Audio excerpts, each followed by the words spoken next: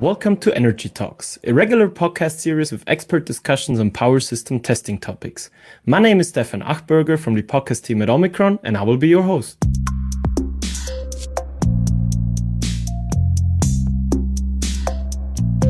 Hello everyone. This is the third episode of our mini-series called Circuit Breaker Testing Around the World. We want to have expert discussions about what circuit breaker technologies are used, how circuit breakers are tested, and the reasons for these differences all over the world. In this episode, I have the honor of talking to Florian Predel and Tibor Congo from Australia. They both have many years of experience in power system testing and are talking to me today from our Omicron office in Melbourne. So welcome to our third episode of Circuit Breaker Testing Around the World. I'm excited to have two people from across the world with me right now from Australia. So hello, Flo and Tibor. Good of you to take the time to have this conversation. Hello, Stefan. Hello, Stefan. Nice to be here. Awesome. I'm looking forward to it. So first of all, as usual, give me just a short introduction of yourselves. So what's your background? What are you doing right now? And why are you part of this conversation today? Yeah, my name is Florian. At Omicron, I am in the technical support team. So I look after technical support inquiries from our users here in Australia, New Zealand, and Pacific Islands. Awesome. Tibor? So I'm working as a sales and application engineer for Omicron in Australia, looking after users in Queensland and New Zealand. So how much experience do you both have in circuit breaker testing? Is it many years or is it just in the last couple of years? So how would you describe your experience levels? I would say maybe low to medium. My experience with circuit breaker started when Omicron launched the circuit breaker test set we have. So I was basically the one being traveling around the country and showing it to our customer base here, do like on-site demonstrations or basically use it in product trainings on site. So I've been exposed a little bit to circuit breaker testing in the field and saw a couple of different breaker types and some special ones. So I would say, but still no expert. Awesome. Tibor, how about you? In terms of testing, it's been sort of ramped up in my time during here with Omicron. So doing some training sessions, also doing some support, technical support for people who are just using the test set, or maybe they've got some results that they need a hand interpreting.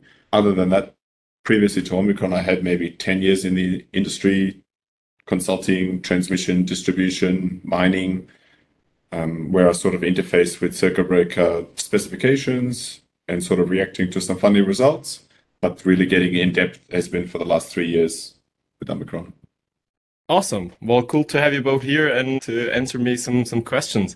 Let's start in getting into the business. So I've never been to Australia. So tell me in a nutshell, what makes Australia specific or unique, especially in regards to the electrical grid. I assume it's all very tall over on your side of the world, but I've never been there. So please, for anybody that hasn't been to Australia, what makes it unique in regards to the electrical grid?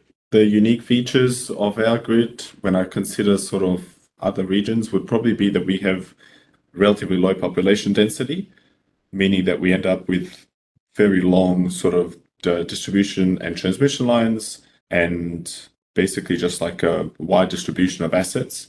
Yeah, and in terms of circuit breaker types, I think, Stefan, you do a lot of circuit breaker tests. You would enjoy it here because it's not like one of the types. It's like you see quite a different variety of breaker types. I was listening to the podcast from our colleague Chuck, and he was talking mainly about dead tank breakers. Being in America, Europe mostly live tank, but here you have quite a healthy mix, I would say, of dead tank, live tank, SF6 type, minimum oil breakers, bulk oil breakers. So it's quite a variety of different breaker types. Do you have any idea why that came to be and why other parts of the world have focused on one specific type and you guys seem to just kind of use whatever fits best wherever it fits best? I'm not sure where that's ended up. I guess we have quite a few different utilities looking after networks. We do have also a different appetite for trying new things. So one thing that comes to mind is, I guess, when I was working in Queensland for the transmission company, what we found there was that these past circuit breakers were developed in Sweden, Switzerland for use in Queensland, and they had some sort of intelligent sensor components in them. But when they brought them to the Australian outback, they found that after 10, 15 years, they were having quite a few failures. Sort of local mitigation, where we actually took some mud guards from trucks effectively to make a cover for some of the electronic components just to deal with the heat of the Australian outback. So that's maybe something that's like a little bit unique to our part of the world in how we have to apply this technology. Very interesting. So you brought or got general breakers from Europe and you had to cover mud breaks to just put some shade on above them in a way. Did I understand that correctly? They just needed like a big half cylinder. So I think something that they could find off the shelf without having to make something customized was, they just found like some tire guards that from the truck that they could fit on top and make a little roof. Interesting. So you're building roofs for your circuit breakers in Australia. I guess that's very unique in that way. The skier, which had some sort of intelligent sensors, some electronics that were really struggling in the extreme heat. That's a fun little fact.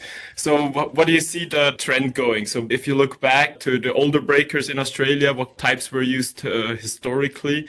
Where's the trend going? So newer substations, what are you using in medium voltage and high voltage stations? Yeah, medium voltage in the past was like oil basically as a interrupting medium. Some of those breakers still in use, especially like in the bigger populated cities like Melbourne and Sydney. We have the underground substations under the buildings, and you find some really old gear still in use. It still works fine because I think back in those days they just over-dimensioned everything. So the insulations level was like, I don't know, 3 times what they're supposed to insulate. So it's still running fine.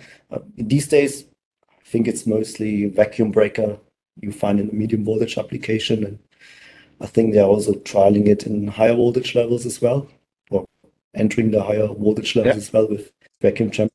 Especially nowadays, also in high voltage, there's a lot of SF6, but SF6 being a greenhouse gas, not that good anymore. So yeah, we find also there a bit of a trend, I would say, towards vacuum breakers. And for extra high voltage, it's still mostly then live tank or dead tank, or is it really in new substations? Could be anything. Can be a mix, really. I remember when I was working for the transmission company in Queensland, I was just talking to Flo about that. Basically, we had 2 different specifications, one for live tank, one for dead tank. And depending on the X1R ratio, we would choose one or the other. So the preference would be for the dead tank because protection designers preferred this.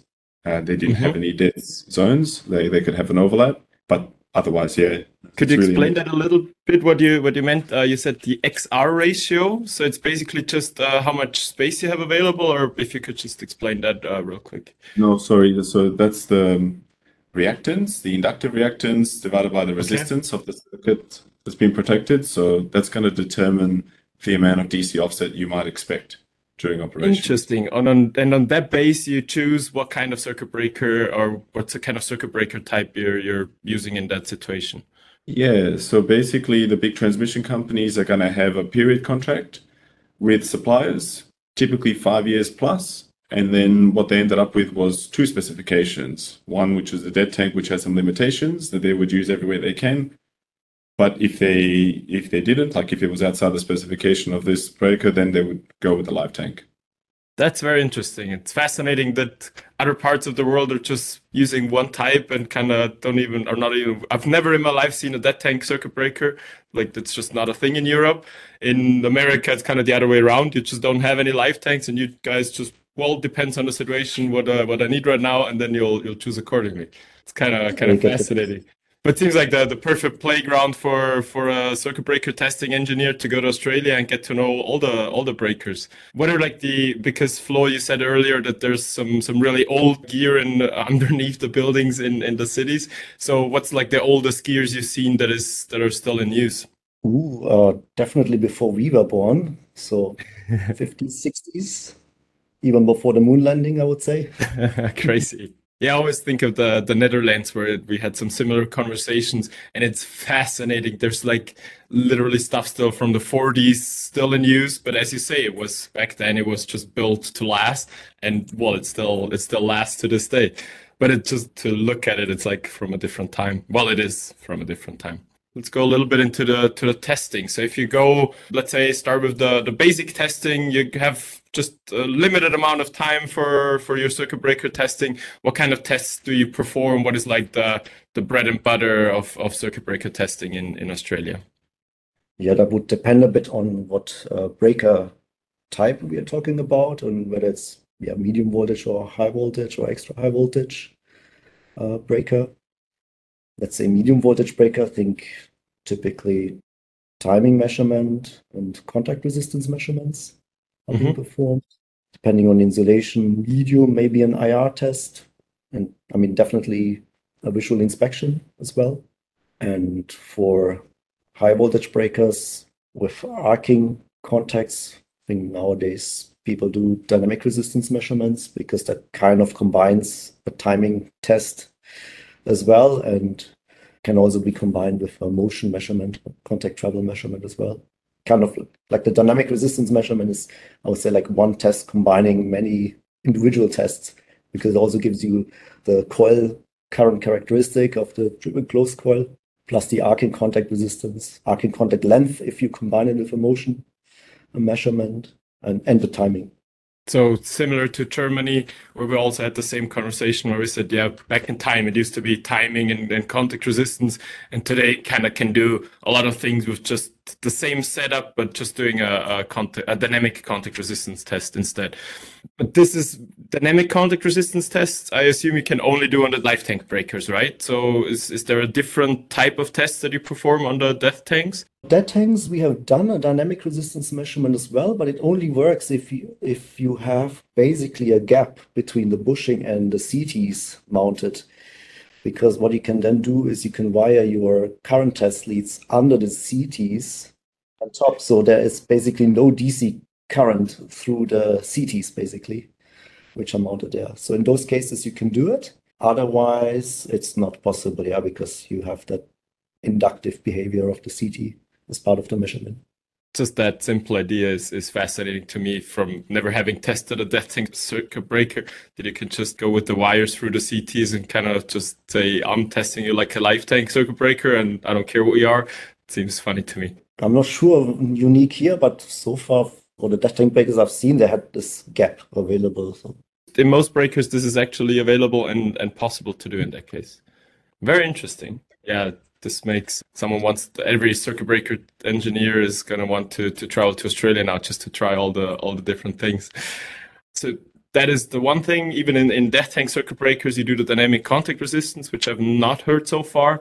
Anything else that is kind of more specific or any type of test where you're like, this is when I have more time and I really want to get the overall view? Anything that you perform additionally to the dynamic contact resistance test, which are already kind of advanced by themselves? I think for a while people have been doing the minimum pickup test. That's something that's regulated in the standards, so they want to make sure they do it. When I talk to people who are not exposed to Cibano yet, and then I make a joke and I tell them like, okay, I guess some people, they have a variac and then they turn it on and off on a switch and then they sort of adjust the voltage again, turn it on and off, and they're kind of like, oh, I wish you wouldn't laugh so much because that's how we do it. Explain to them that it's really nice if you can control the pulse that you apply in magnitude and time, and then have that controlled rest period as well. So I think people are very keen to do this test with a little bit more control and repeatability then. That's available. And then the other one that I am seeing growing in popularity massively is the first trip test. So I have some personal experience in this. When I worked at the distribution utility in New Zealand, the meter company, they uploaded like an update to the firmware to all the meters that we didn't know about because they're all wirelessly connected. And at the same time, there was a guy building a fence down the road somewhere, and he hit one of our cables. And again, another coincidence, our circuit breakers, which were relatively new vacuum technology circuit breakers at the substation, they had slightly over 200 millisecond operating time after they've been sitting there for a year or so. So most people's circuit breaker fail is set to 200 milliseconds, but this was operating maybe after 220 milliseconds. So basically we lost the bus. 1,600 customers were turned off. And because of this meter upgrade that also happened that we didn't know about, we had 1,600 calls from the community saying, hey, we have no hot water. Because when the power was turned back on, the meter upgrade didn't turn the water on in response to the ripple signal. So we very quickly learned the value of a first trip test. When I share the story, other people also see the value of including this in their maintenance. Very interesting. Yeah, personally in Europe, it's less of a thing, even though I also feel like a trend that it's coming more and more just because you can now with modern test devices do it pretty easily. But I've never heard an example where it's really, if we would have only done that test before, then we wouldn't have run into those types of issues. So you're saying minimum pickup test, first trip test are kind of on the rise and coming more. Maybe if you dare looking into the future a little bit, where do you see circuit breaker testing going? Do you have any ideas of what this discussion would look like maybe in 10 years? Are we just gonna collect via Bluetooth to our breaker and it's gonna tell us how it feels, or what's your outlook there? I think that's supposed to be the plan. Yeah, I mean, looking at the future, but also has, I think, increased a little bit in popularity is like online testing of breakers, like what we do with the medium voltage breakers using those VDS, the voltage indicators for timing measurements. So that has gained some popularity. Yeah, basically all kinds of measurements which can be done while the circuit is live and we don't have to take it offline and have it out of service for a while. That costs money. Measurement and monitoring we can do online is even better. I've definitely come across a couple of utilities that are now doing this application where they use functions that are already available in the IED that's connected to the circuit breaker because it's interfacing with its trip and close circuits, but it also has 52 AB contacts coming back in. So you can already do a little bit of a trending in regards to the timing of when those signals are sent and when the feedback's received. Interesting. I mean, do you have the risk there that if something is wrong with the main contact that you wouldn't see it, but at least you can get, as you correctly said, like a trending of where the general circuit breaker time is going? Free monitoring in a way, I guess, because the capability is already there, the circuitry is already connected, and it just requires the engineers of the utilities to make the programming to make sure that they're capturing that data. Yeah. I mean, again, like for monitoring, it seems a little bit, I wouldn't trust it too much since you don't have any information about the main contact. So they could fall off and you wouldn't see it in the auxiliary contacts, but at least to give you, kind of a feeling about the general, at least of the operating mechanism, how fast that is going to be. It's super basic, but I Yeah. think if I look ahead, really like the world is moving towards like a big data and making the most of all the data that we have available to us and analyzing that to assess the condition of our assets. Awesome. So if somebody has no experience yet in circuit breaker testing and maybe their company wants to start circuit breaker testing and they're choosing, how do you start with that if you don't have any experience beforehand? I think first of all, it would be good to get an overview of the circuit breaker population in use and maybe do some research on most common failure causes and failure patterns for the breaker. So you can maybe focus your testing on that point or that component which statistically fails most often on that breaker type. And then, focus on that kind of measurements. If it's, for example, the operating mechanism, maybe a motion measurement does make more sense, or timing measurement. If there's problems with the coils and coil current characteristic measurement, a minimum pickup test, these kind of tests makes more sense in that case. I think I've pointed a lot of people to the resources that we already have available. So we have quite a lot of videos on the YouTube channel for Omicron Energy. And Stefan, you have a very nice video as well. So I've pointed a few people that I think you get some good insights from this. There's also stuff on our recorded webinars. There's trainings that we offer in the Omicron offices, which I think are really worthwhile. But I think at the end of the day, you really can't be going out there, connecting to the assets, making the measurements, and really analyzing them. Like try to look at what's coming out in terms of the measurements and just try to make sure that you can really understand all the characteristics that are being measured. Don't just collect the results and look at whether you get a green tick or red cross in your automatic assessment. If the software does that, is to, as Tibor mentioned, understand the results. What do they mean? How does a good result look like? How does a, let's say, not so good result look like?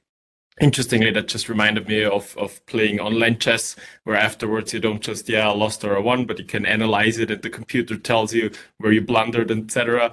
So yeah, but thanks also for the hint with all the trainings that we have available, the webinars and the videos on YouTube. So I guess if anybody around the world, wherever they are, is interested in circuit breaker testing, Omicron is there to support.